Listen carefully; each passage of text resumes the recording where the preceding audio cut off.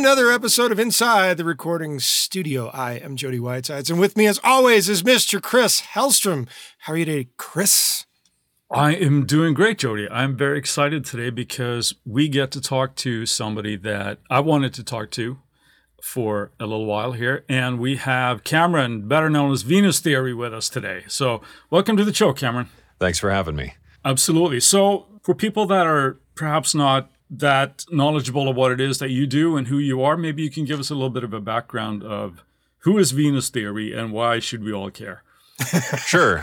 Born in the late 1900s on a rainy day as Olympus split open and the gods shone down on my mustache. Yeah, basically Fantastic. I'm a musician, sound designer, internet clown, and I don't know, person just sort of making things up as I go. Basically, I make sample packs and presets and things like that for a lot of different companies. I've been doing that for a long time. I was in bands, throughout my late teens, early 20s, did all the touring and all that sort of stuff, and then got tired of that. So have more or less been working in a lot of roles kind of behind the scenes in a lot of different aspects, whether it's like writing music for like apps or games or like little indie short film things or whatever, or, making the sample packs that come in your DAW or the demo track that ships with your DAW or the presets on your hardware or whatever, sort of a jack of not really all trades, but most of them. So kind of like a jote, but not exactly. I guess. So what made you mentioned the band there in your teen years. What got you into music initially? Was there a musical family or was it just like everybody's boyhood dream wanting to be a rock star type of thing? Yeah, my dad was a musician back in, I guess that would have been the 80s. He was in a band and they played around and whatever. My great-grandpa, Lyle Kiefer, was a musician back in the 50s and 60s. He actually cut some records down in like Nashville and stuff. I think they were called the Kiefer Brothers Band, but then sometimes it was under just Lyle Kiefer. And then, I don't know, the details are murky because like it's so like John long ago. Mellencamp. Like the record labels are all gone now. So I haven't found any real history on it, which I've been trying to find for years. But that was always super cool. And I remember growing up, my dad has one of his guitars, actually, cool. Which is now mine. It's actually sitting right over there behind me. So my dad found that guitar after my great-grandpa passed away at some point, and this was like long before I was born. So he had that, and I remember like my dad would play that. I always thought that was cool. And we had a picture of my great-grandpa and a big framed thing of his records he made. And I always just thought that was like super cool that like, oh, grandpa made a record. Like, right. That's sick. Were so they I actually have platinum? those records now too. Are they painted platinum? One of them, all the like black stuff on the vinyl has worn off and it was like a master pressing. So that one's technically platinum looking, mostly just due to like deteriorating. But they're all like in semi-okay condition. You can still listen to them. One of them has actually never been heard because it's a master pressing and was never, I guess, released. So at some point I really want to open that up and put it on my record player and like maybe do a video about that. Just because I found the building that he recorded in, it's actually in Nashville, which I'm right by. And it's abandoned now, so like abandoned buildings are super cool. So I thought it'd be cool to go there, see if I could dig up some history on some things and listen to this song that hasn't been heard in like 70 years. But that was just always the big thing in the back of my mind. I thought it was so cool that my great-grandpa did that. And, my dad was in a band. That was super cool and was always just something I was interested in. And I was always one of the kids like banging on pots and pans, or I would find a harmonica and make my parents want to kill me, And apparently when I was a little kid, my mom came from a Catholic family, so we went to church, and apparently I would just like scream my lungs out when they would start singing, and I was like 3. So I had no idea what the words were, but I would just like yell whenever people were singing. So I don't know, I've always just been very into music, I guess. Nice. And it was just, always what I wanted to do. And I'm super hard-headed. So it was just like, that's the thing I like and that's what I'm doing. Maybe you should get that building and then repurpose it to another recording studio. Yeah, I have no idea who owns it or what the deal with it is. Public records, man. Public records. Yeah, I was going to try and call like the Nashville, I don't know. Building department. People. Yeah, and just try and find out like who owns this or what's the history or who is the last owner. Sure. Maybe, because I think it was a recording studio multiple times. Like it was the one my grandpa recorded in, someone else bought it, it was under some new name, so on, so on. So whoever owned it last did run a recording studio there. And I'm wondering if someone or someone's family has like the master tapes somewhere, or just, even just a box of the documents of like bands that recorded there. I would just be so interested. But, who knows? Because it's just a dumpy building off like a side street in Nashville. So no idea. Yeah. You mentioned guitar there. What was your first instrument?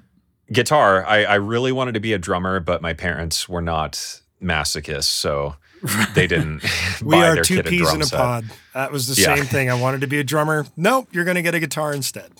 Exactly. Yeah, I got a CD from my aunt of Godsmack. Ooh. Back when Wow. Godsmack was cool, and one, it was uncensored. I don't think she knew that, so my mom was like, "Oh, you can't have that," but I thought it was fucking awesome. Of course. Right. So, big heavy drums and da-da-da. And I was like, I want to do that. That's cool. That's heavy and da-da-da-da-da. So I was like, Mom, I want a drum set. And she was like, no fucking way. Not in a million years. So, yeah, I got a guitar because Dad played guitar. And he was like, hey, we'll buy a guitar. I could show you some things, da-da-da-da-da. So went and bought a guitar. And I do remember my dad showing me how to play Bad to the Bone, just like the little intro riff to it. Nice. And I remember just playing that over and over and over and over and over. And I think it was like a day or two later, I remember coming back to my dad and saying, you were playing it wrong. 'Cause he had like, I was playing it over and over and over. And then my dad had the George Thorogood CD. So I was listening to that, playing along with it, trying to do that. And then I noticed that like my dad had just like one of the notes or like the rhythm or something wrong. And I was like, nope, Dad, it's this, da-da-da-da-da, And he's like, And all right, fine. ever You go since and then, it was teach me just- now. Yeah. So you mentioned your showed me dad, you stuff mentioned your and- grandpa, or your great grandpa. What happened to grandpa? Did he not play? I know my grandpa knows how to play a little bit of guitar, but I don't think he ever did anything with it. He was a plumber. So he broke the lineage, so to speak, for a moment. I guess, yeah. It kind of skipped a generation and then went down to me. So I just tell my dad I'm like the new and improved model. There you go. Right. Nice.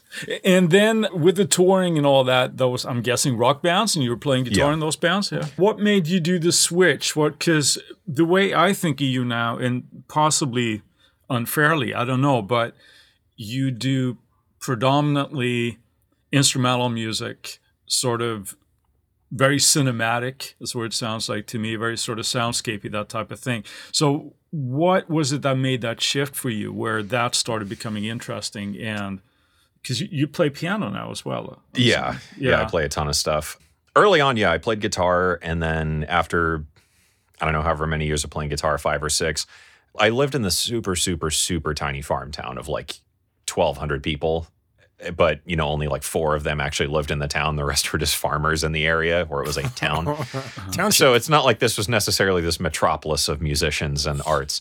So I played with a couple people, but eventually it became this thing of like, I want to make music. So I had to learn other instruments to, do that. But obviously I can't play this all at the same time. So I had to learn how to record stuff. So I had Audacity and things like that. So I wanted to be in bands, I wanted to record, I wanted to make music, had to learn all this. And there was always this thing of like technology enabling me to do these things. So I was fascinated with just like what you could do with a computer. Because growing up, my dad introduced me to friends of his who were in bands or had like home studios. And in my mind, that was just how music was made. You had a band, you had a studio, you had a console, you had like a tape deck or whatever, you had Pro Tools.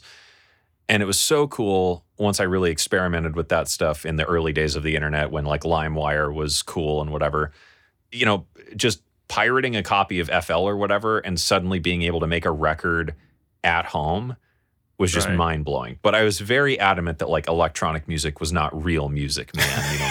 Music is in a studio, man, with tape, man. Cause that's what I grew up on. And then Right. as I got older, I played in bands my dad was in. I played with a bunch of other bands, and that was what we did. If you wanted to make music, you went to the studio, you recorded stuff. Eventually, as I got older, went to college and whatever, I worked in some studios and things like that. And that was the whole process. But at the time, there were bands like Animals as Leaders and Periphery and stuff. I was super into that. And they started experimenting with these more electronic elements, and it was really interesting. And I was like, I kind of want to do that. I want to introduce some of this stuff into this. So now you were wanting to do not real music. Yeah, I wanted to combine these elements like they were doing, because like that's so cool. And just having been so obsessed with the technology side of it, I was like, man, I feel like I could just do so much more if I understood that. Mm-hmm. Right. So I went to this music college. It was a disaster. I only went for a year, but I had a class on MIDI. I remember asking the teacher just a ton of questions about synths and what do I do and how do I do this, and learning about automation and MIDI and effects and all this crazy stuff you could do in the DAW was just, man, that's awesome. So I dabbled a little bit making like little loops and ideas and like video game type themes. But throughout all of this, I love rock music, heavy music, things like that.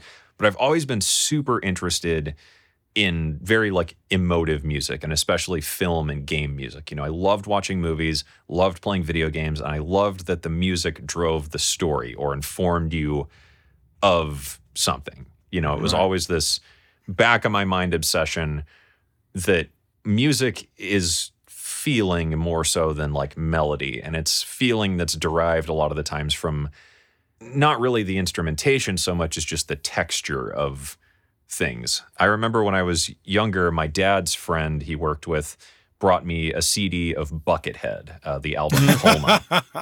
And up to that point, I listened to Godsmack, Alice in Chains, all that kind of stuff. And Colma was so different, like such a departure from that world. It was this very light album, heavily acoustic, very clean guitars, lots of melody, but like sampled drums and loops and weird instrumental performances. And I loved that idea that it made me feel something. Up to that point, my relationship with music was like, loud stuff, man. Right. Yeah. So that was kind of the driving force, I think, all along. And then once I really started to look at music in a different way with the technology aspect of it, it was like suddenly I could take a guitar and time stretch it by like a factor of 10,000. With, Paul Stretch or something. And suddenly it was just this amorphous wash of what Digital was noise. a guitar at some point. Yeah. So it just kind of kept being this obsession with that. And as I played in bands, I did the whole thing. I was in bands that went on tours. I was in bands that signed on to labels. I was in bands that played the festivals, And I just hated it. I hate live music. I cannot stand it. And I was so sick of being broke all the time, eating Hot Pockets in a van, and just this feeling of like every night is, sing and dance, monkey. Right. It's exhausting. Yeah. So I just quit and got out of that. I went and got a real job for a while. Oh, And you that put that drove in me- air quotes. Hold on. Describe what this real job is. I worked with a web design company doing a lot of customer support and web design stuff. I worked as a freelance web designer, and I did a lot of video production work stuff and things like that. So Okay. So it's not exactly okay. music related. So it's in that regard, it is a music real job. tangential. It was a company that it's like Squarespace, but for musicians, basically. So it was cool, but it was annoying because it's like, teaching a 65-year-old guy trying to get his acoustic band cover gigs, how to use CSS and HTML is the stuff of my nightmares. That's the It's stuff that like drive trying you to explain hell. to my grandpa how to sync IMAP email on his iPhone. Like, Right. it's- Yeah. So this sort of like exploration of working with software in the DAW led you down to the sort of sound design. Was that just from, how did that start, that sort of? Kind of throughout all that, I was in bands. I quit doing that. I started really focusing on the DAW side and like experimental music and electronic music, and especially the more cinematic end of all that stuff. So yeah, I started experimenting with that. But this was, the old days, like 10 years ago or whatever, when if I needed a sample pack of cinematic drums or something, right? Sample packs were like $40 a piece. So if you need 5 sample packs a week, that's really expensive when you're a broke-ass college student musician person. Right. At the time, I started looking up, YouTube and whatever, and I found channels like Seamless R or Sadowik Production or, Ghost Hack or channels like that where they were showing you like, oh, if you have Serum, you can just do this, this, and this, and it makes a kick drum. So Okay. So you got Once I- Serum and started working that? My first synth was FM8, which was a terrible choice. Oh. FM8, like FM synthesis alone is really complicated, but FM8 is like having a PhD to get there. Yeah, like FM8 is just a whole other level of stupid. Even today, like if I had to use FM8, I still have to sit there and like really think things through of like what I'm doing. So would you rather they drop FM8 and kept Absinthe, or is it neither? Oh man, for you? I would love a sequel to Absinthe, which never really happened. But the guy that designed it actually does Plasmonic or Rhizomatic software, I think is the name, and he has this synth called Plasmonic, which is sort of like a spiritual successor. So, oh, nice. Yeah, like it's weird that Massive got a sequel, but FM8 never did, and Right. Absinthe and some of the other catalog of that era just is gone now. Yeah, I was like watching those YouTube channels, and it really started dawning on me that just like, oh, I don't have to buy a kick drum; I can just make one, and. Right. Then it sort of all came full circle with just this obsession with sounds. I can make a kick drum out of banging on the radiator in my apartment. If I need like a high-pitched noise, I could just record the microwave with my cell phone. Right. So that was really where things started coming together. And especially as I got more into the processing side of things with just all the different stuff that was available in DAWs, these huge reverbs that go on for days, the insane levels of distortion you can apply to digital audio, or even just ideas like clipping things. Like that was Chris's it was funny because there I was in production school, and they're always like never clip and da da da da da, and here I was like, all right, add 60 dB of gain and run it through a digital delay pedal. What happens? I don't know, but it sounds kind of cool. So yeah. The But sound when you design kind of record it, were came you out of recording it at 60 dB plus, or were yeah, I mean, I bringing would it just back like down? take a booster pedal or something and just slam it as hard as I could. Just why not? And sometimes it was garbage, but sometimes it was really neat. And it just kind of became this thing born out of necessity that just became like a passion project of like, I wonder if I like flush my toilet and add a bunch of bass to it, what does that sound like when I slow it down? Right. Yeah. I think that's one of the most, or not most, but more fascinating aspects of the technology that we have today, that I think it can be both really liberating, and because all of these experiments that we can do and see where we end up with something. But at the same time, I think it's very easy to become frustrated with it as well because of just option paralysis. It's like, there is so much stuff that the possibilities are endless, like you say, right? Yet we keep buying soft synths or whatever because of the preset pack or whatever, as opposed to doing our own, I don't know. It's a really, really inspiring thing for me, I think, when it comes to that. I'm not nearly as versed in synthesis as I would like to be. Yeah. I'm on a trip right now where I'm really all about minimalism in my gear and all this kind of stuff, just to try to avoid some of the option paralysis when it's like I find myself looking for the perfect patch for half hour when you could have made it in a minute. I feel like that's the modern producer, though, is like half of our time is spent going through a kick drum folder with hitting the down arrow, right? Going doom, doom, doom, doom, doom. And then you hear one that's like slightly doomier, and you're like, that's it. That's the Old Faithful. But it's funny because, like knowing that and knowing where I'm at now, especially through YouTube and like, working with all these companies, and like my P.O. box is just this never ending pile of boxes of like stuff people send me. Companies send me a module or a pedal or a synth or whatever. And like plugins, I have licenses for like every plugin in existence at this point. Yeah. And it's super funny because even having all this, it all comes back to that where it's like, I still use the same 5 things I've been using for years.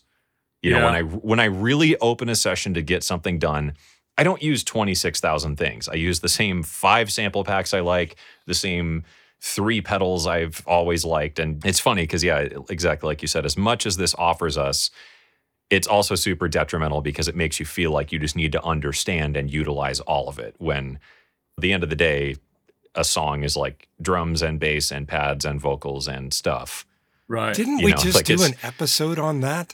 Yeah, we actually talked about this like last week, where one of the points that we brought up is like when you're in a session, when you're doing stuff, use gear that you know inside and out and utilize those fully instead of just trying to, here's another 1176 emulation. I better get that one too, Yeah, it's funny because sometimes when I do live streams of like doing a track from scratch or just working on one of my own songs, I every once in a while I'll get comments of like, dude, why are you using presets, man? I thought you were a sound designer. Like, bro, I'm using my own loops." presets, damn it.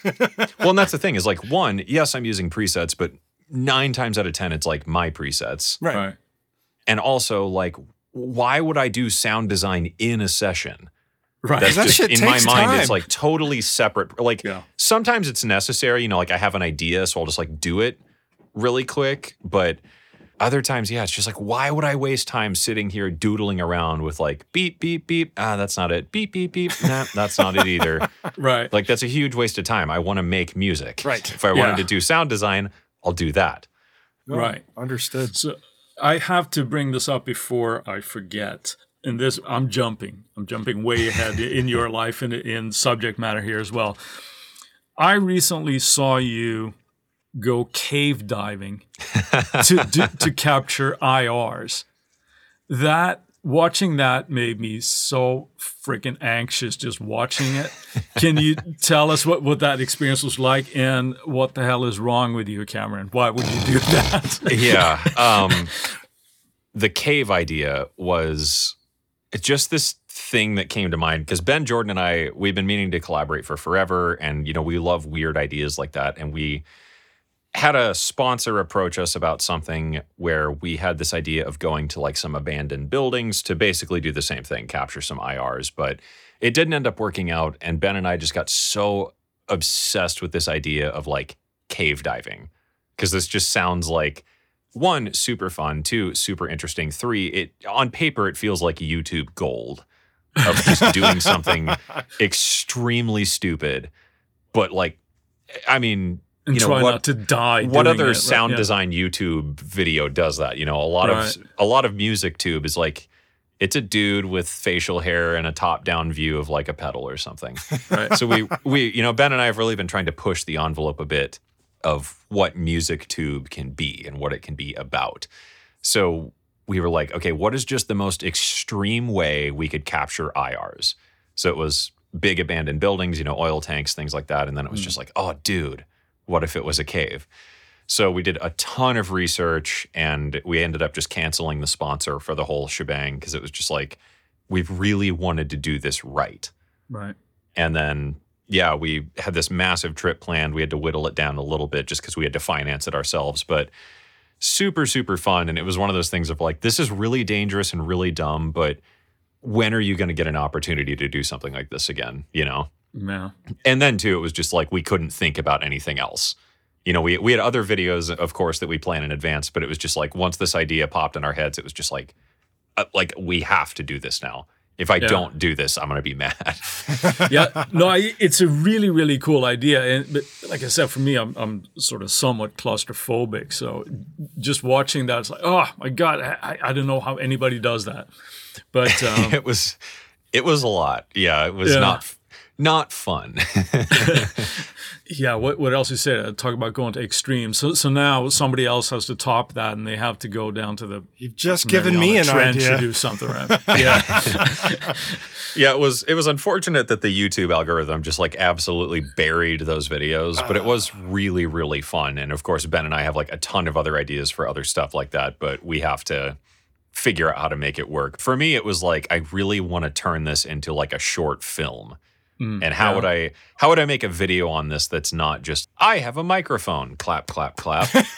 Let's put a piano through it. I thought it was great. I thought, like I said, it certainly was interesting and it certainly made me feel something. One was inspired. I thought that was absolutely amazing. And the other one was just absolute fear. And that was the whole thing of like, when I was editing the video, I was really just like, okay, I really want this to be just terrifying. So it's like, how do I... And then we were like, okay, let's bring GoPros and, you know, the lighting is going to be weird. But it was also sort of like playing with the edit was really fun after the fact, too, because it was easy to make things just so disorienting. You know, just by like zooming in on the shot a little bit, it just like felt that much more intense. So it was a lot of fun and it was a really interesting project. Unfortunately, it didn't blow up the way we hoped it would, but it was really, really cool. And it's something we definitely want to do again at some point. Maybe not like the cave thing, but, you know, something along those lines of some kind of just big stupid idea like that because it was just super cool. And talk about breaking the mold. That was really, really cool. And speaking of big, stupid ideas, let's go with a word from our sponsor right now. And we're back, and we're continuing speaking with Cameron, who is also known as Venus Theory. What's next, Chris? Well, another thing that you have done, Cameron, is with some of your videos, besides the great content on sound design and programming patches and everything, this is every once in a while you do this thing where you actually talk about some of these subjects like mental health and stuff. Right. That we've touched on a little bit as well. But I think it's really, really cool that people are actually talking about this more, certainly than they used to. I don't think really people want to hear it, at least not when we've done it anyway. But I do think it's interesting, and you've sort of talked about things that you might have wrestled with in your career. And what made you wanting to do that? Was it just a willingness to share that, look, we all go through this kind of stuff, and you're not, any less than because you are, type of thing? Or what led you to do that? Yeah, I think it was sort of a combination of things of like, the philosophy and psychology is something I've always been super interested in. I've always been into those like big questions and just thinking about them and like making my brain hurt. So kind of the starting ethos of my channel was just, I want to make the videos I wish I had. And for a while it was like I was making super hyper specific, really advanced sound design videos of just, I wish someone told me how this worked. And then it kind of branched out to, doing other plugins and other ideas and like more basic subjects or just more interesting approaches to sound. And then, as the channel grew bigger, it was reviews or demos, but kind of through the lens of someone who does these things professionally and whatnot. And eventually it just kind of became this thing of like, if I have to talk about another analog monosynth or another reverb pedal, I'm gonna kill somebody. Because it's like, conceited as it is, it just got to this point of like, I've done everything I've wanted to do and then like 100 more things. Because I never expected to like do anything, especially through YouTube. It was just like, I'd made an EP and then I was done with that. So I was like, I'll just make some YouTube videos about just like some things I learned during that process. And, how long you had your channel? I think about 5 years now. And I've only really been like seriously doing YouTube for like the last 2. And that was when just this like exponential growth really started happening. And when you say serious, what does that mean? Doing it to where it's like at least a part-time endeavor. I spend a good chunk of my week focusing on stuff for my YouTube channel. It used to just be like I'd film a video on a Saturday in an hour and that's that. Now anymore like a video takes at least a solid 5 to 7 days. There's a lot of writing, there's a ton of research, there's a ton of pre-production planning, there's storyboarding, there's editing, color grading, planning the shots and the flow of information and all this stuff. So damn, you're reminding me of going to film school. Right. And that was kind of the thing is like, I've always been super into, like I said, filmmaking and video games and music and stuff. So it's just this sort of combined interest. And it got to this point of I wanted to make a sample pack. So I made a sample pack. I want a sample pack released with a sample label. Okay, I did that. Okay, craziest goal possible. I want to get a sample pack out on Splice. Did that. Okay, I want to get my music featured on this YouTube channel. Done. Okay, I want to do this. Done. And I want to convince a company to send me a free product. Done. So it just kind of grew to this point where I just didn't know what else to do. And I feel like the meta of YouTube got to this point of there are just so many channels doing plugin videos and free plugin videos. And there are so many channels doing hardware stuff, guys or whoever want to talk about this thing they bought or review the new Roland whatever, right? And out of those channels, there's like just that select few that are so good at it that I don't know why I'm doing it. Like you watch like a Ricky Tinez video and you're just like, God damn, like that dude is nailing it. Or, Ben Jordan is another great example of a channel I watched and I'm just like, well, shit. What do I do? Sort of how we thought about this podcast. Yeah, it's like Loopop. Loopop does the video manual. It kind of became liberating in that like, okay, so if Ben's doing this and Ricky Tinez does this and Loopop does this and Bo Beats does this and Sadowik is doing this, Seamless is doing this, Slink is doing this, then what do I want to do? What am I contributing? Then it got more into like, okay, I want to push the filmmaking aspect a bit more, because I'm tired of just like camera staring at the screen, da-da-da-da-da, click, click, click, da-da-da-da-da, click, click, click, like and subscribe. Like, it's just boring, and it's not an interesting format. You know, as someone who's always been into like the psychology and whatever, I've always really been into writing and thought like, okay, what if I spent time writing these videos out and spent time focusing on adding nice looking footage and color grading things? And it just kind of grew and grew and grew to where like, okay, when I do a gear review, I want a gear review that has like a really good looking intro of the gear. And I want to have like really funny jokes, and I want to have things like really polished and so on. Eventually, like I said, got bored of doing all this stuff. I had done it and everyone else was doing it, and so many of them were doing it better than I was. It just felt pointless to continue down that path. So again, came back to the question of, I want to make the videos that I wish I had. So what is that video now? And that was when it was a turning point of like, okay, you know, I feel like I have a lot of these discussions with a ton of my creative friends, musicians or otherwise, people who run podcasts or my video producer friends or so on. Why not just make videos about it? Because it is super uncomfortable stuff that not a lot of people talk about. And I think it's also a really hard video to make, because a lot of the other YouTube people especially tend to be YouTubers who happen to make music, and not a lot of them have had a professional career in the music industry. So it's hard to, I think, frame topics like that from a standpoint of like, as someone who has done this stuff and experienced this stuff for real, here's what I've taken away from it. You know, otherwise it just feels weird to talk about something that like you haven't lived. It's backwards. Yeah. There's a lot of backwards there. I thought it would be cool just to make those types of videos of like, as someone who works professionally as a full-time creator, what are the things we deal with and why? But more interestingly, what is the point? And why do we drive ourselves to create things? And those are the topics I'm really actually interested in and would way prefer to talk about over like the new thing. It's a delay pedal that delays stuff, you know. So I think it's fun. It can sync the tempo, and it can also not. You know, And then And it like, I sounds think like it's fun tape. and it's important because it Yeah. opens up a discussion. And that's the thing, is like, I don't want to provide answers, because I don't think anyone can. And anyone who says they have an answer is probably just trying to sell you something.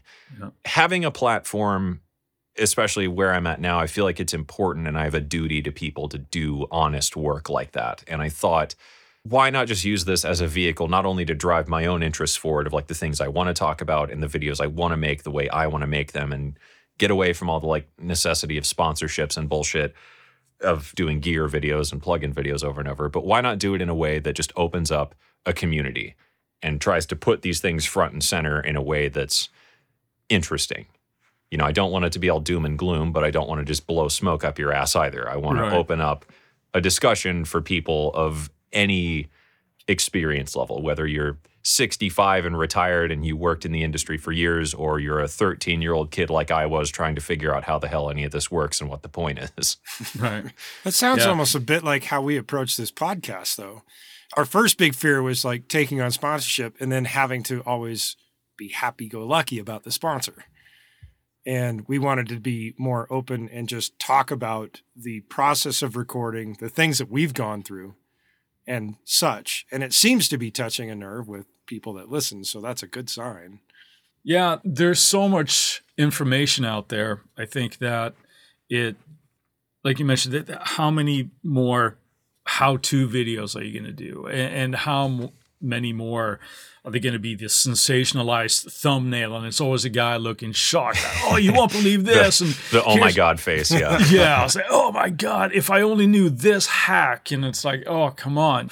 Jody and I thought we could talk a little bit about in the podcast how these are the things that we have learned along the way. And hopefully you could kind of get something from that as well. So I think we're coming from a different Right. And that's same the thing, mindset, is it though. was like, ultimately, when you do these gear reviews or whatever, how-to videos, what value does that truly provide that couldn't be provided 1,000 other ways? You know? Yeah. And I think that's the interesting thing of like the types of videos I'm exploring now over the last like year or so, that I've really been pushing these types of videos about these topics. And that's like all the stuff I have filming now, like in production, is all about this sort of stuff, because it really resonates with people. But I think it provides more value than like, do you really need someone else teaching you to make a kick drum?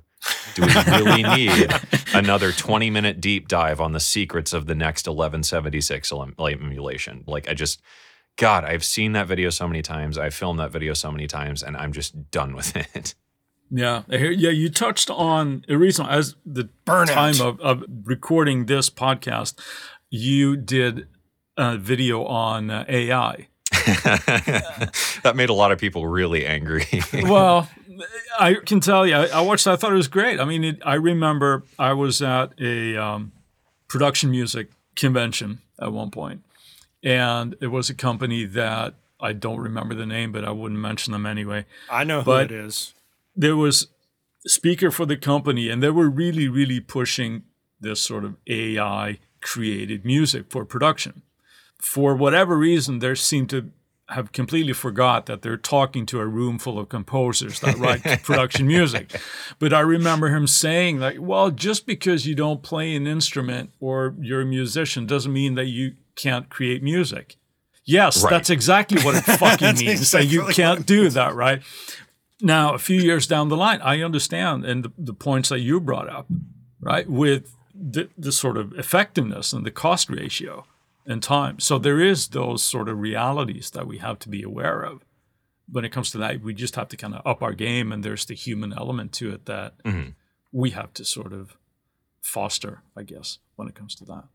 So. Yeah, it's an interesting discussion because I think, and especially some of the comments I've gotten, specifically the really, really angry ones, it seems pretty obvious that it's typically from people who don't understand AI on like a fundamental level, like what it is and how it works. Yeah. But also the relationship of AI to the idea of an algorithm and the relationship of music being, I don't know, math.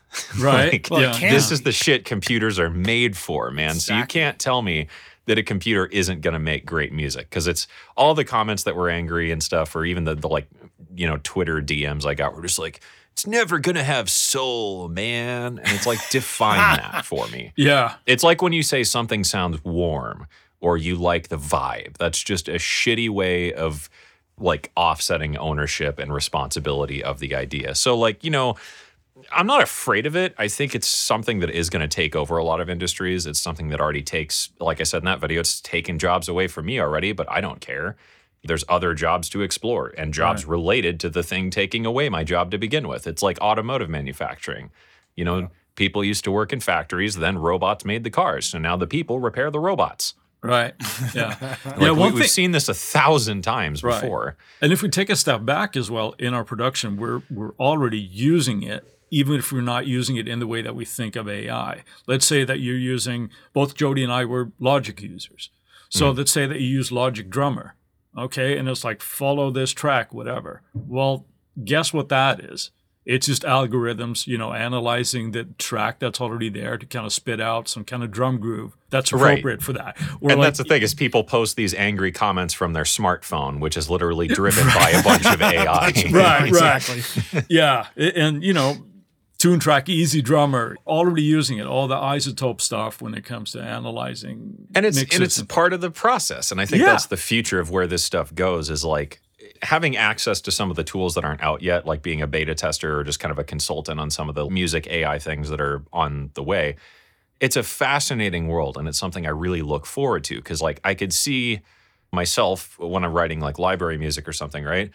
Something like Isotope's AI mastering stuff saves me so much time. Like, Oh, why yeah. would I not use that? I would be stupid to not use that if I want to turn things around quicker. And same thing. I need a chord progression. Okay, I wrote this. What chord comes next? If I had something that answered that question reliably in a way that makes sense for my own style that I could train, that's incredible. Of course. Yeah. I could be like, I really want to make music today, but I have no idea what to write. I could feed it my catalog, and the computer could potentially spit out some ideas. Here's something that sounds like what you already make, so do something new with it. And I could see myself when I was a kid, right? I played guitar in this little farm town, and there was no one to play with. So I could see someone like that, or maybe a kid who's like a lyricist and writes like really great melodies and stuff, but just doesn't know how to play an instrument. Wouldn't that be cool to live in a world where that kid could open up a laptop and say, hey, computer, I wrote a pop song in the key of G minor that sounds like Katy Perry and Pharrell, and it's about this fast, and here's the chorus. And then the computer goes, okay, bro, boop, boop, boop. Here's a drum loop. Here's a bass line. Here's a synth melody thing. And by the way, here's how it should be mixed, probably.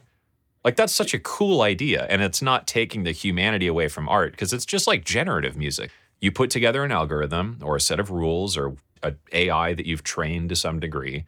It gives you an idea, and it's your job to interpret the result.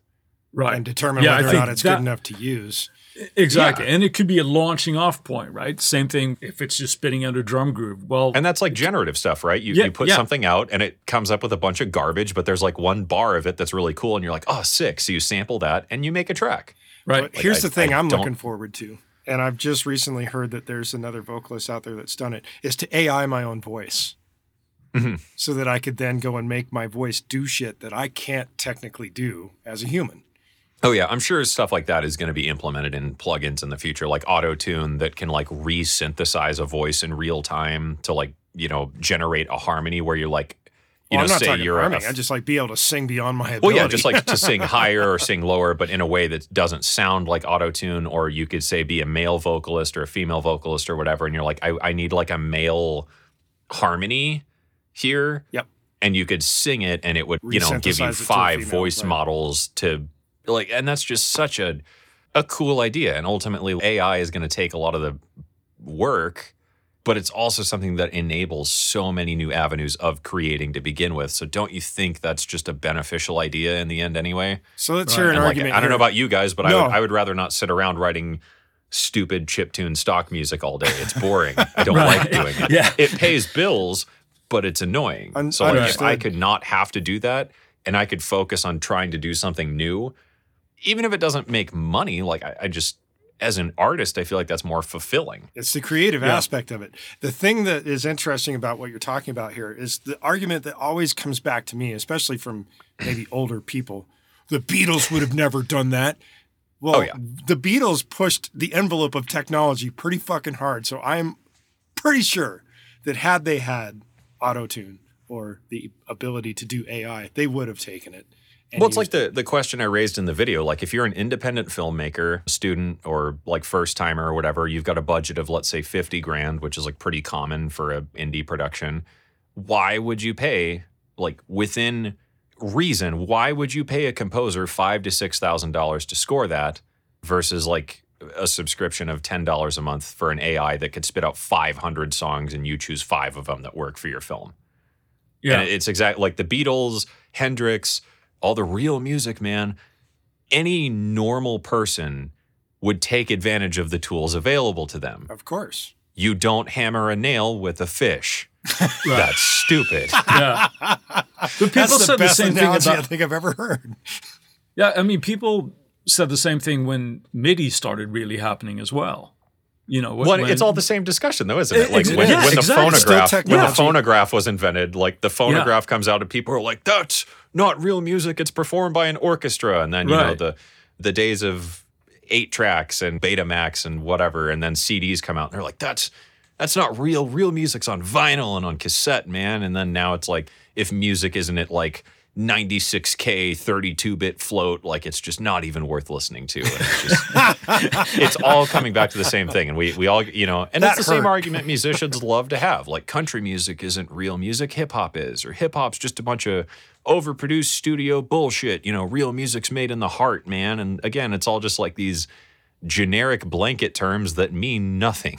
Yeah, absolutely. I think on that note with vinyl, I have a hypothesis that people that really sort of fetishize vinyl and the sound of vinyl were probably people that never had a vinyl player in their life when they're growing up, because it sounded like fucking shit. It sounds like you're frying bacon in the background after a couple of plays. So anyway, I'll get off my pedestal right now. But that's the whole music industry, isn't it? Right? Sure. We have these synthesizers come out that are reissues, or guitar pedals come out, or like the Gibson reissue of the ZZ Top, Pearly Gates, Billy Gibbons guitar and whatever. And it's selling you the idea of the thing you didn't have. Right. Yep.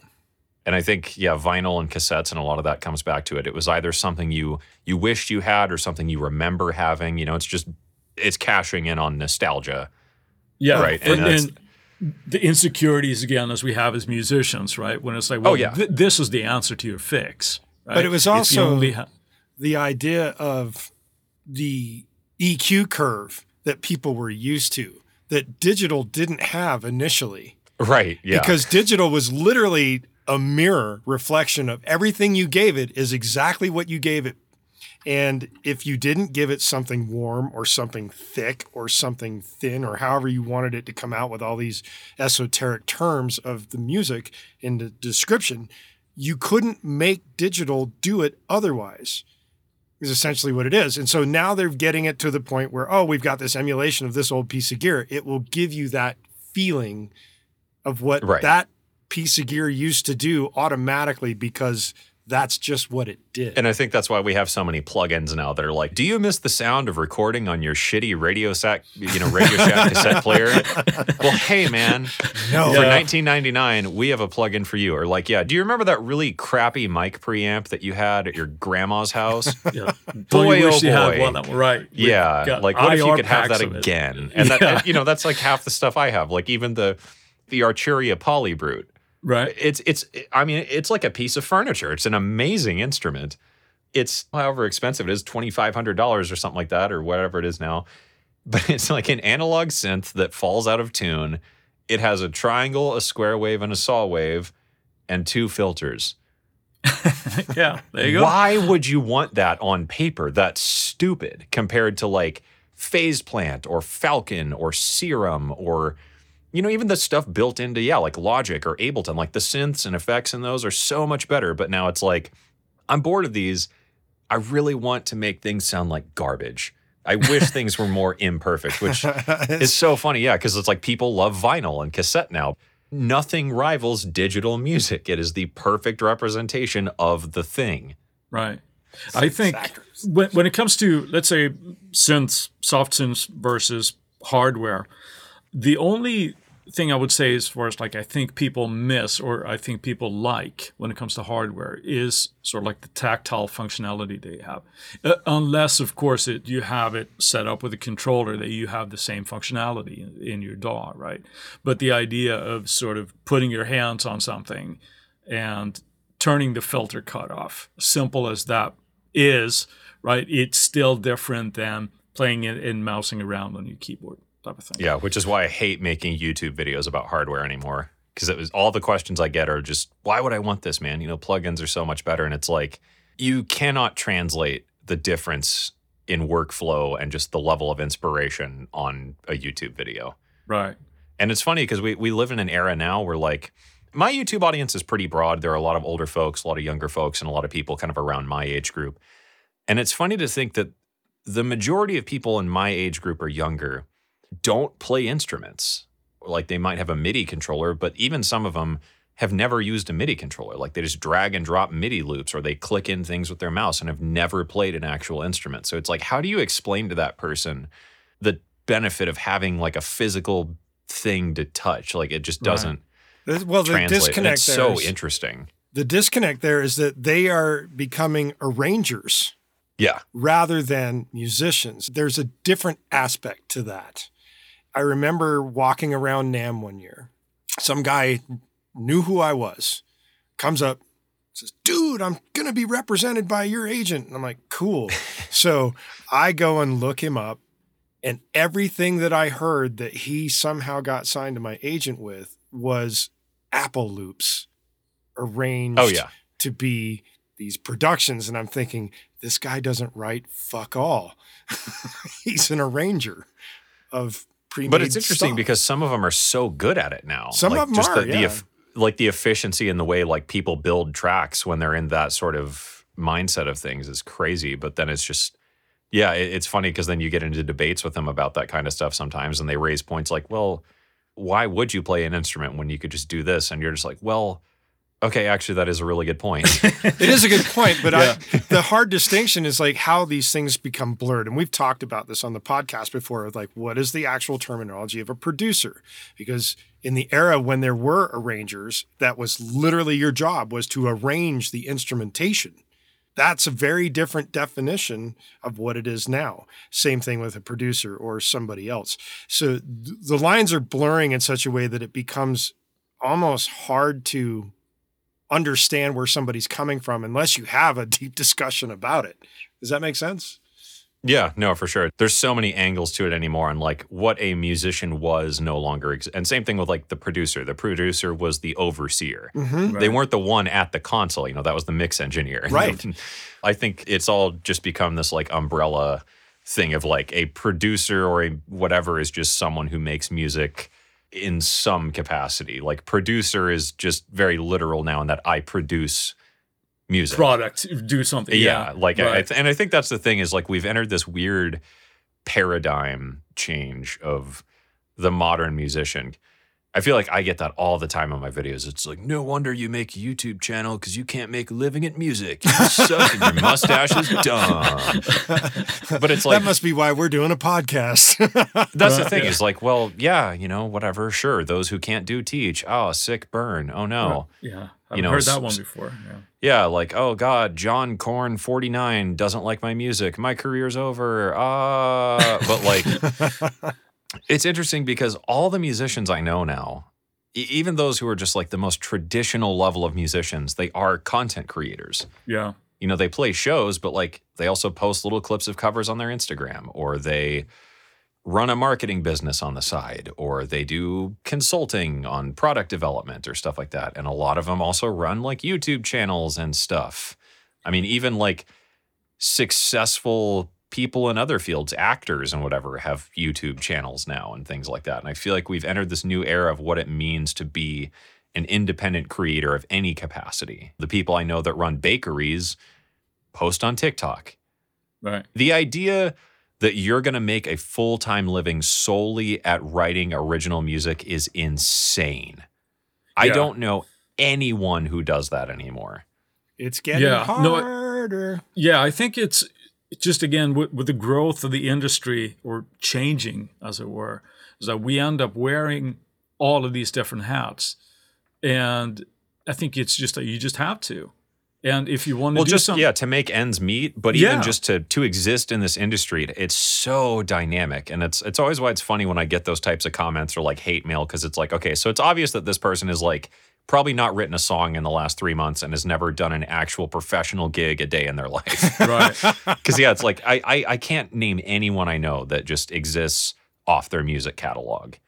Yeah.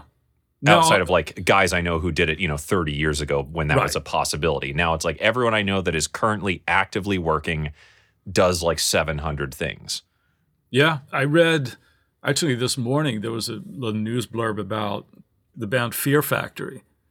And they're going out on tour, and they're forced to ride in a van now because of the economics of it, and the way that venues now are charging touring bands to sell merch. Yeah, it's crazy. And that kind of started happening right when I was getting out of that stuff, where you started seeing like charges and things like that, and it was just like, why would we even play? Yeah, And, that's where, a lot of these bands, that's the only way that they made money. It was like the merch. Now you want to cut of that too?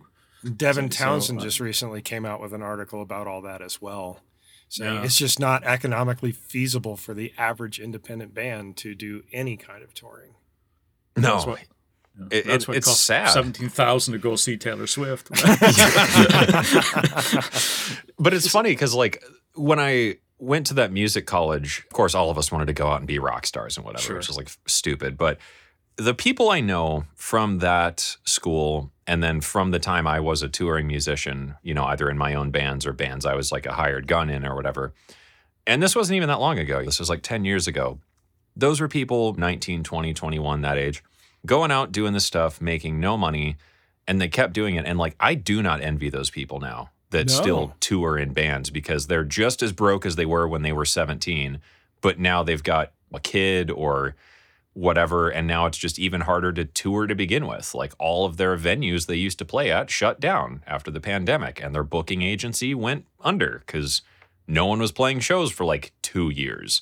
So now a lot of them are just like, dude, I don't know what to do. And that's really sad, because like they were some extremely talented people, but I think that's why we faced this new era of that paradigm shift of what the modern musician is. So here's a question for you in thinking about this. How many people out of going to your music school and to the degree of the professional level of people that you met while touring are still actually music as their income? Oh God, yeah.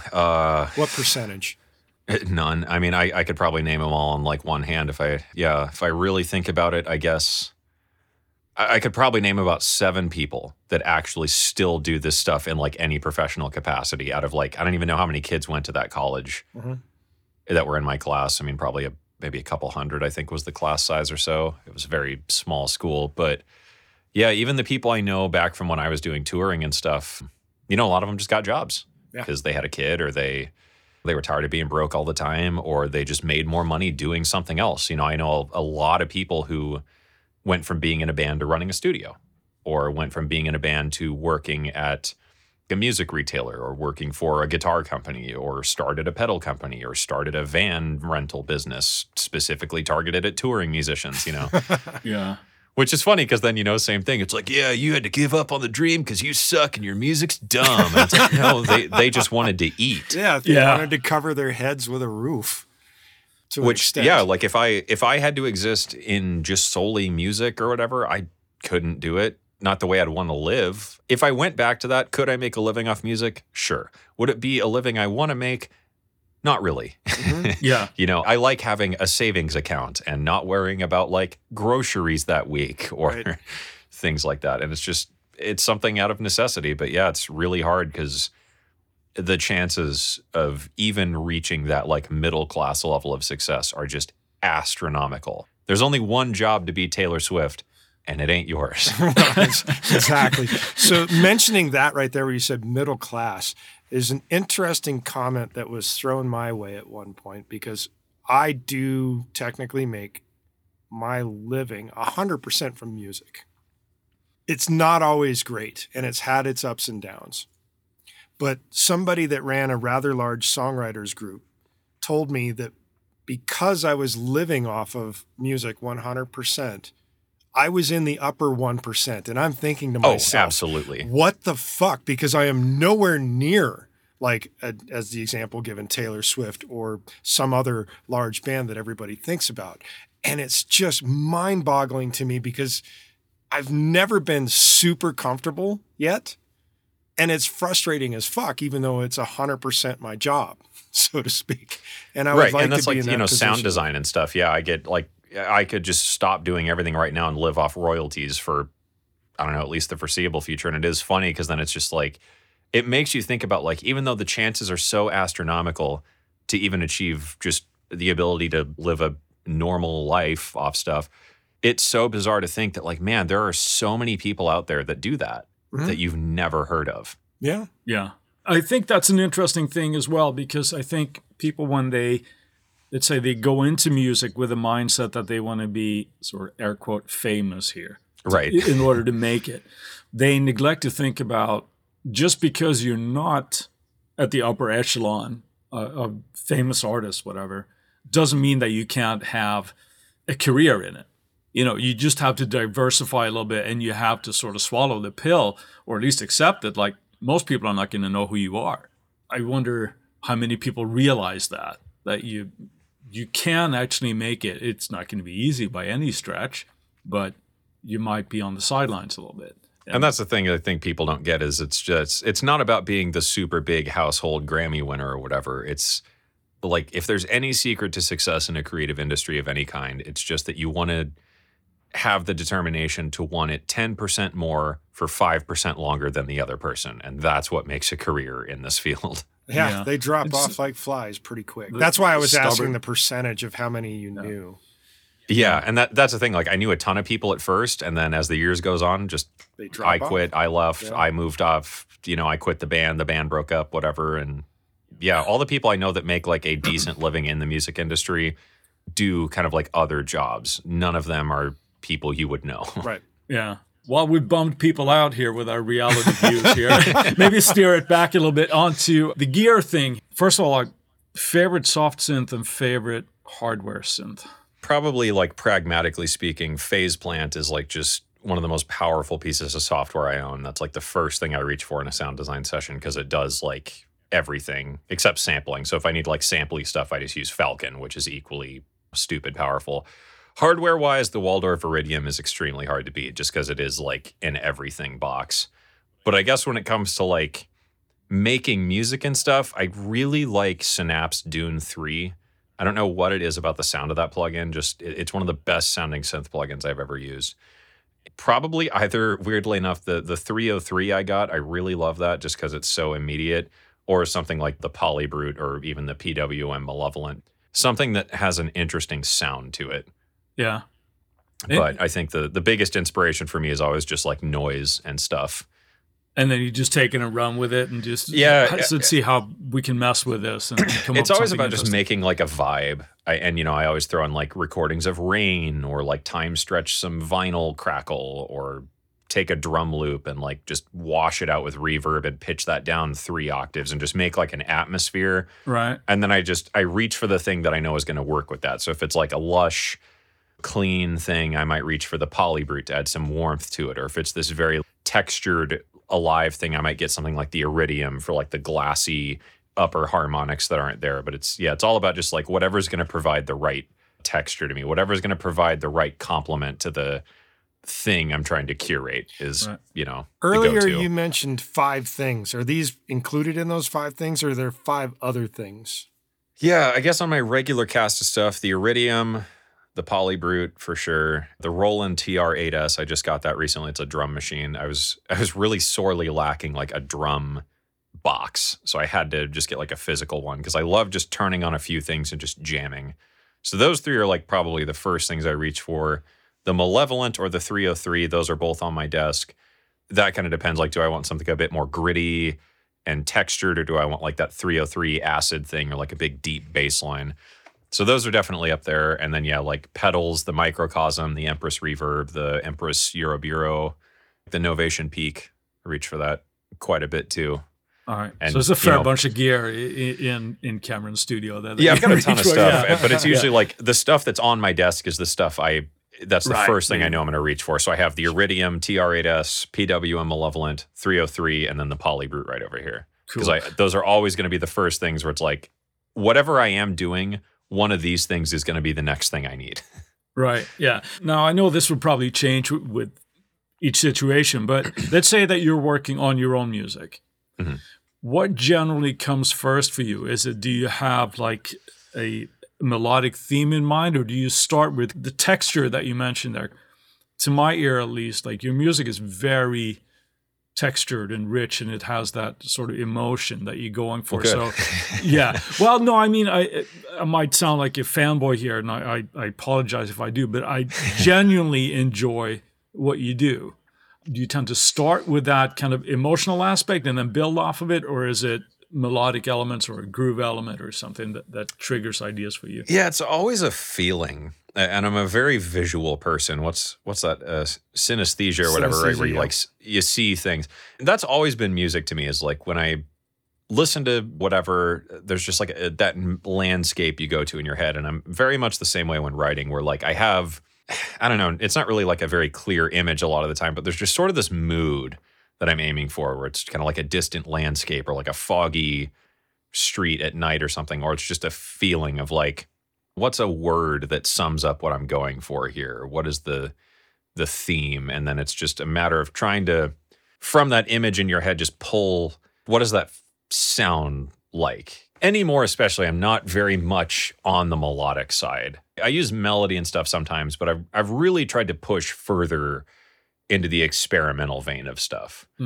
Because does this require a big dictionary so you can just randomly pick a word? Yeah, I've got a lot of books. I've got a lot of stuff. One of my favorites I bought recently is the Dictionary of Obscure Sorrows. I don't know if you guys are familiar with that. Never heard of it, but it sounds interesting. It was a blog that came around years and years and years ago. And finally, the person who was behind the blog put it into a book. So I immediately pre-ordered the book because it came out around my birthday last year. So I was like, I have to have the book. I'll just look one up as an example.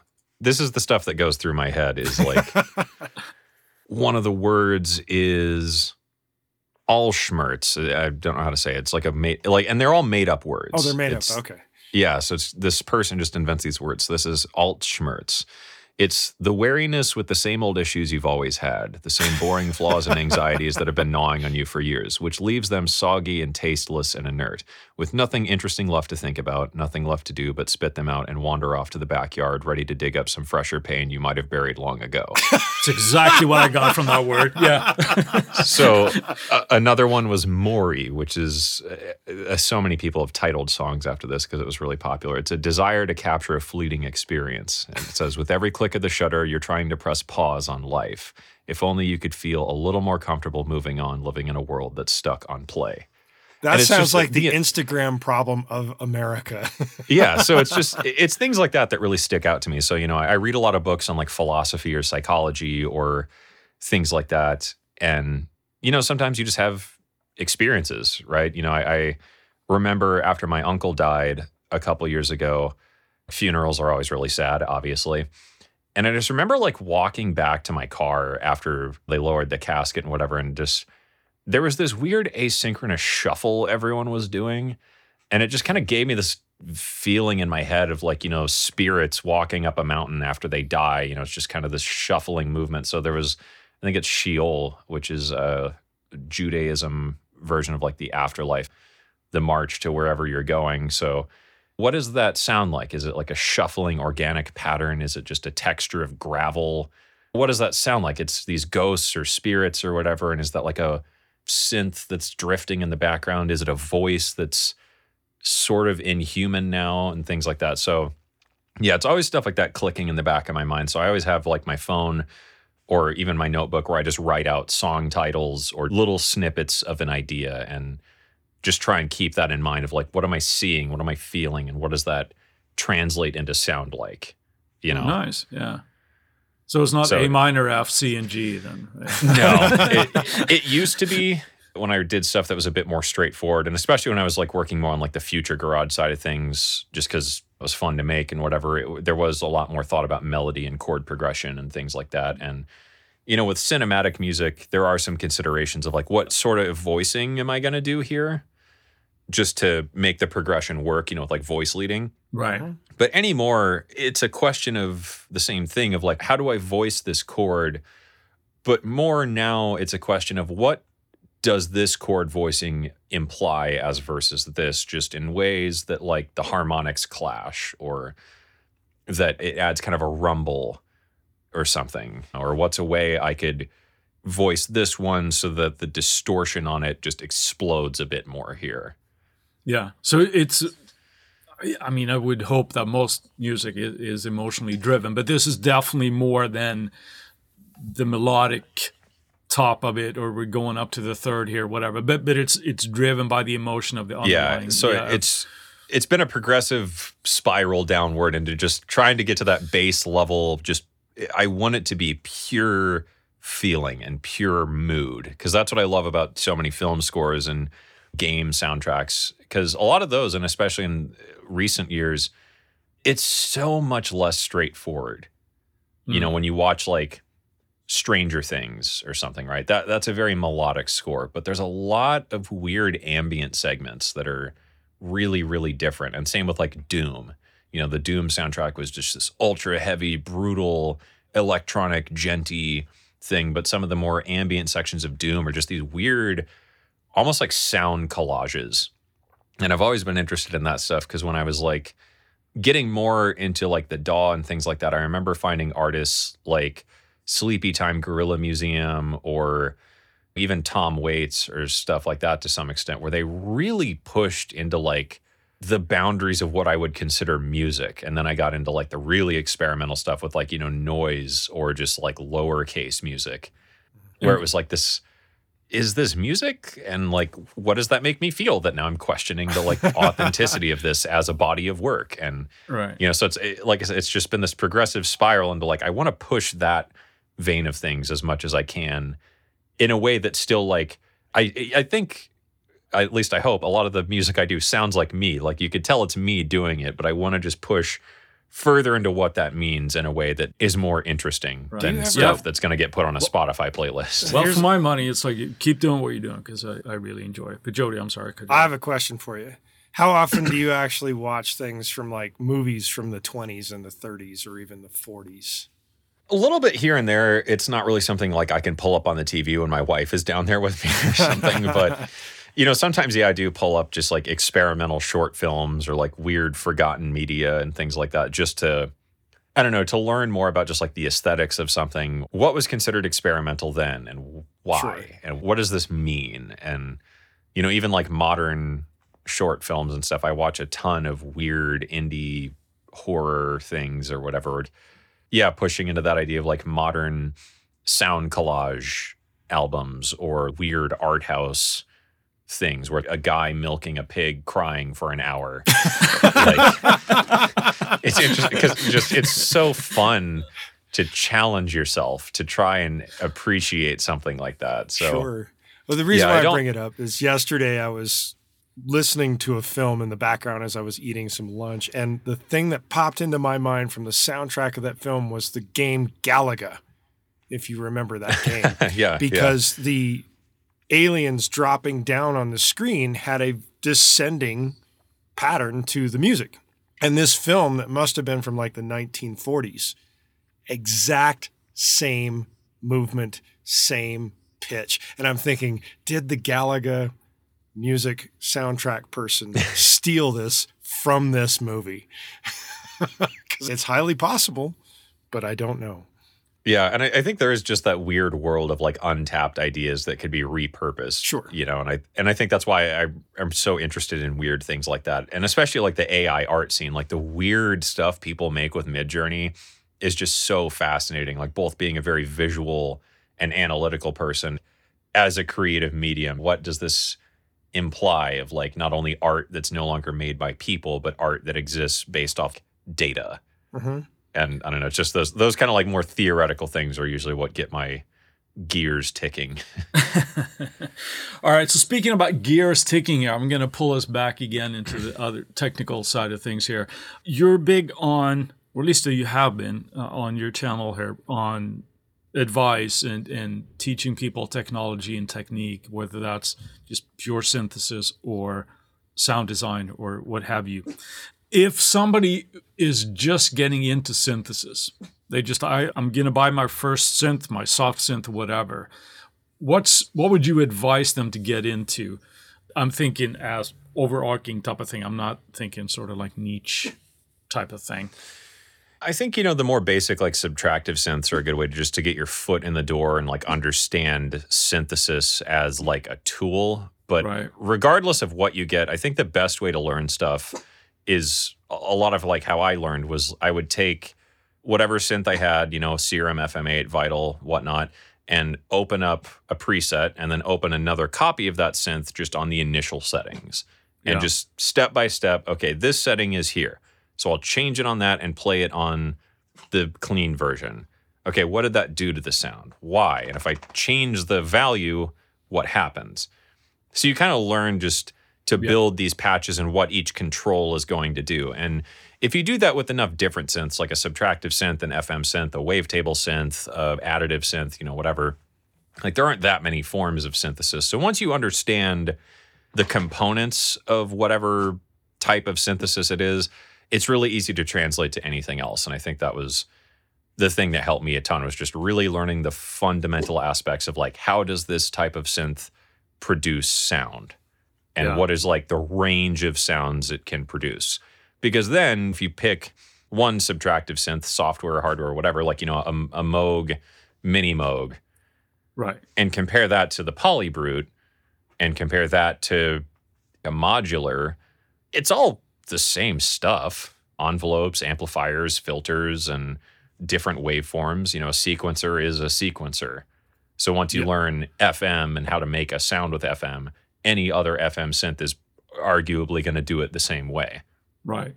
So I think that's the best way to do it. Read the manual, obviously. I don't know why people seem to be so mystified by that fucking concept, but like the manual is there for a reason. It literally teaches you how to do stuff. So if you read the manual and just do that, open a preset, open an initialized patch, and just try to recreate it and then try playing with it. Now that you've recreated it, if you tweak some of these things, what happens? Okay, like now it sounds brighter, or now it sounds more like a pad, or if I tune it down, now it's like a bass thing. Right. And you do that enough times, and eventually it just becomes hard to make really bad sounds. Right. I'm fully with you there, because it's all about just getting into the gear and really knowing what your gear is doing. And then, like you said, it translates to, like, if, let's say, as a guitar player, right? Yeah, if you can dial up a boogie rectifier, you're probably not going to have a huge issue with the Soldano. You know what I mean? So you get used to similar types of gear and what it actually does. And I think that's the weird kind of double side of where we're at now, is like through YouTube and stuff like that. There's this fetishization of like the idea of knowing like super advanced ideas, and that it's beneficial to have this like ultra deep understanding of things. And it's really not. Music isn't fucking rocket science. It's just noises in order. So you don't need to understand every single aspect of how image lines harmor works to make music. It can be beneficial to understand the inner workings of something, but as long as you give yourself a decent grasp on the fundamental aspects of the thing you're trying to accomplish, that's the most useful way to attack it. There's no need to be a completionist on things. It's just figure out the how and why, and then fill in the blanks on your own later. There you go. Well, speaking of that, what is your favorite piece of gear that you can't live without? A good reverb. Is there one that is like your desert isle? I don't know. Like, it's funny, like being into the more experimental side, I think of reverb like as an instrument. So it kind of depends. Every reverb algorithm is different, and algorithmic reverb versus convolution reverb is very different too. But yeah, I think I really enjoy probably the Eventide Ultra reverb. I use that one a ton. And then, like the hologram microcosm is great because it has like the granular stuff that it does, which is really fun. And the Empress reverb is probably my favorite reverb pedal I've ever used, just because it has so many different algorithms and they all sound amazing. But the best thing for me is audio. Any type of audio, I just love the idea of messing with it. So I think the best instrument for me is just the DAW. What can I do? Fair enough. Yeah. What can I do with this? It, right? Yeah. So it's like I could record my dryer downstairs and make like huge impacts, or I could time stretch some wind chimes and get this like weird bell thing. You don't even need effects and stuff. You can just do so much by like messing with audio. And I think that's where a lot of the fun is, and that's where the more interesting stuff is, because a guitar sounds a lot like a guitar. A synth sounds a lot like a synth. A vocal sounds a lot like a vocal. But the DAW, as part of the creative process and as like a facilitator to other ideas, I think is the most fun. Well, apparently modern cars are going to sound like washers and dryers, at least if we're to believe Minority Report, because that's the sound that they used for their modern cars in that movie. I didn't know that. Yeah. All right, question number 2 here of the final 3 here. What's the biggest lesson that you have learned? You're not special, and that's okay. That's really good. That's really good.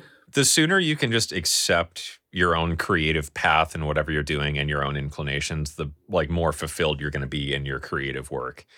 I don't think that there's any like secret lesson or like agenda with things. It's just, once you accept the idea that you're not special and nothing you do matters, all the doors are open after that. Yeah.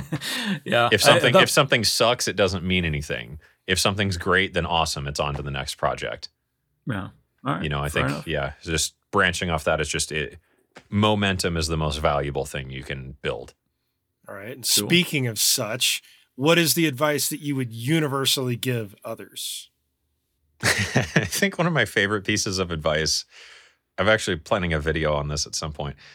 When I was at that music college, right before I dropped out, I just had this really frustrated conversation with this teacher where I never took his class, but we just seemed to click. I don't know why exactly. He just seemed to kind of get where I was coming from. And I remember asking him like, man, I'm not learning anything here. I don't get it. And looking at the statistics and just knowing how high achieving many of the teachers at the school are, and I'm probably never going to reach that. Like, what's the point? I thought I was going to be the next Stevie Ray Vaughan or whatever. And what do I do? Why do I even bother? And he looked at me and said, the only thing you have to do is die. I'm not sure you have to do that. Well, I mean, I guess you do, yeah. And that was the thing, is like, it's such an interesting and multi-layered statement that I think just, it answers so many of the questions we have as creators. You know, it's not about like, you can do it, da-da-da-da-da. Statistically, you won't and you can't. And, you know, again, like, you're not special. You're not that interesting. And most of what you do is never going to matter in the grand scheme of things. But when you embrace that, like, you know, sort of upside of, I guess, nihilism there, it's interesting. The only thing you have to do is die. So again, all options are really open here. If you don't feel like making music, then don't. If you feel like there's something you'd rather be doing, do it. What does it cost you? So if you're a creator in any capacity, I think that's just the most important idea to embrace is why not? You're going to die anyway, so you might as well do something interesting. And if you're wasting your time trying to be the next lo-fi hip-hop producer superstar and it's not doing anything for you, why do it? If it's not making you say, fuck yeah. Exactly. And that's the thing. There's only big decisions, I think, is, I think that's the underlayer to that statement is there are only big choices. You know, the only thing you need to do is die.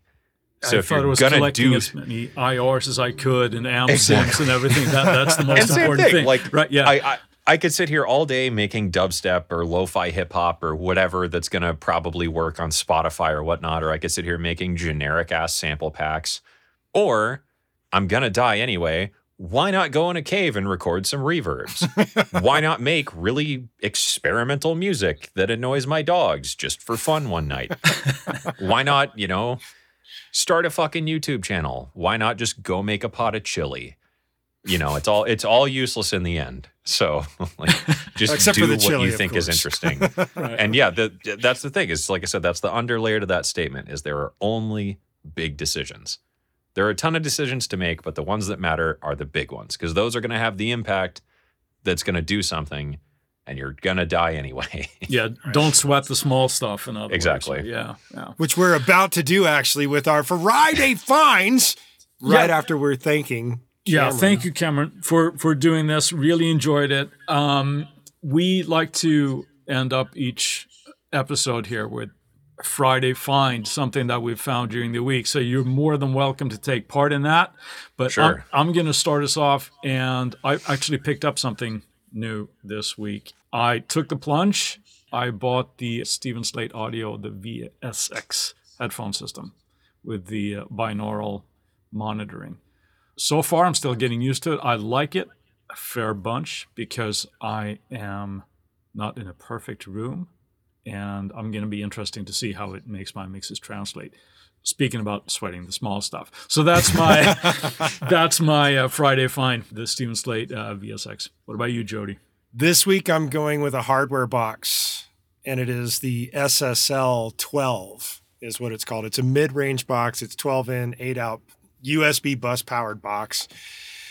The cool thing about this thing is that it does 192 32-bit with the A to D and the D to A, which is pretty crazy when you think about it for USB. Although I don't know if it's USB B or C, and that's the difference there, I think. But I'm going with the SSL 12 for all those that need a little bit more than the 2 and a little bit less than a full console. I might have to look into that. Yeah, I've been trying to find like a 32-bit interface, and they're very, very rare right now. But I have a 32-bit field recorder, so now every time I go back to 24-bit, I'm just mad. If there is something to be sweating a small bit right there, that's that. It's such a dumb thing to complain about. Like, God, I just need another like 8,000 dB of dynamic range, and then I'll finally be happy. I went into the damn cave and I recorded this, and now it's back to 24-bit. Yeah, bullshit. But it's great because it's like with that stuff, like gain staging doesn't even matter anymore. It's awesome. You got so much headroom there. It's ridiculous. Yeah. Let's see. I guess mine is you're not going to see this on the podcast, but it's a tape player? Ooh. Not just any tape player. This is a voicemail recorder. This is, I paid $5. It's the Radio Shack TCR 200 voice-activated telephone cassette recorder. Oh, hell Heard yes. about one of those in decades. I'm working on a video about how has the digital era impacted our relationship with the idea of nostalgia. Oh, wow. And what was funny is I was trying to find a 3-headed tape deck to do like samples through. So I could play my synth, and because it has 3 heads, I could loop it back in and not have to record to the tape. I could just get the read off the tape with like a little bit of delay, obviously. But, that would be cool. I bought 4 of them on eBay. Not one of them worked. Ugh. And then I was watching Amulet's YouTube channel / musician who does like tape loop music. And I saw I was using this. I was like, oh, that's awesome.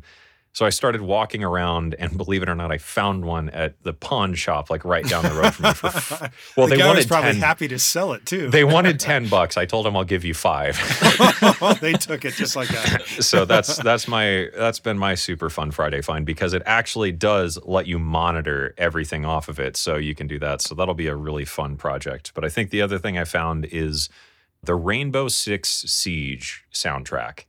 If you haven't listened to it, it's actually really, really good. I've never played the game yet, but it's from Ben Frost and someone else who I don't remember their name offhand because I'm not super familiar with them. But I love Ben Frost's music, and it's a really, really cool soundtrack. Cool. Right So on. now prices are going to go up on old downstream machines, right? No. I actually had a couple of my YouTube friends I had a bet with where I was like, once I release this video, how much do you want to bet that a bunch of these are going to crop up on eBay for like $50 a pop? Right, yeah. And if you don't have that, it's just everything else just shit, right? You got to have this one, right? Yeah. Yeah. Well, that's like the Tascam Porta Studios, if you guys remember those, Oh, right? I had one. And they're worth a fortune now. Well, there's those of us like myself. I had to borrow one because I had at least a couple hundred tapes of stuff that were still on tapes that I no longer had my Porta 1 for, or Porta 2. Did I have Porta 1 or Porta 2? I can't remember which Porta. It was Porta 1 or Porta 2. And I borrowed one from somebody. It was not the same thing. And I had to go in and slowly fix tape speed so I could just dump it into the computer and digitize all that stuff. Right. So I'd have it because, at some point they're not going to be around anymore. Which is funny because, like I see a lot of vintage pedals and stuff like that coming up. And I think it's like YouTube channels like Heinbach or David Hillowitz or stuff where they talk about these old pieces of gear. Suddenly they flood on eBay. But it is interesting that like there's something so funny about that of, I guess, the philosophy of like impermanence. And I guess it applies to a digital medium to some extent, but just not in the same way where like tape degrades over time. Like there will be a day when you're never going to be able to hear that again. Yeah. Well, I experienced, as we're carrying on here before ending this podcast, I had a job to take a tape from my uncle where he was interviewing, might have been my great-grandfather, and the tape cassette was done on something similar as to like a Radio Shack with one of those Radio Shack mics. Oh, like the little like super noisy. dictaphone. Yeah, things. like a dictaphone, but with the actual like the mono cable that came out and plugged into the darn thing, and it's super noisy. And you hear all this noise. And the instruction that came back to me, if this tape fails, I'm going to kill you. And of course, I get the one pass through it after borrowing a tape player to digitize this thing. And at the very tail end, it's separated from the clear leader. So it just ran itself into its own box. You'd have to break the cassette open in order to get it back out. And I apologized to him. I said, I've got it digitized, but this tape is done. Right. We're talking a tape that was like done way back in the 50s or something. It was pretty crazy. Yeah, that's what I've been having fun with this thing. I went to Goodwill and just bought a bunch of cassettes that like, someone probably had sitting in their car for like 20 years and then gave to Goodwill. And it's so funny because I bought some cassettes, that was a weird experience, like to buy like a new pack of cassette tape. Yeah. It's just like, God, I haven't done this in a long time. But buying like the old ones from Radio Shack, because the new ones were too clean. It was really fun. I was like, wow, this actually sounds okay. So I bought these old ones from Goodwill, and it's just like, man, that's so crazy how just like this tape was dead 10 years ago, and now it just sounds amazing because it sounds like garbage. All right. But yeah, so we should wrap things up. Yeah. Yes, wrapping it up. Here we go. While we've got your attention, we ask that you go to InsideTheRecordingStudio.com and sign up for our mailing list. Doing so will get you weekly reminders about the Tuesday tips, and we'll make sure that you don't miss any future episodes of the podcast. Send us an email at goldstar, GOLDSTAR, at InsideTheRecordingStudio.com with the name Venus Theory, and you'll get something cool back in your inbox. If you have a topic or suggestion for Chris and I to explain in a future episode, contact us at the contact page, and we'll put it into consideration for a future episode. With that, I'll say, see you next week. Thank you for being on, Cameron. Thank you. And remember to subscribe and join the mailing list and all that, because if you don't, I know where you live. Thanks. Thank you so much for being here, Cameron. Thanks Appreciate for having me. it. Thanks for listening, everybody. Thank you.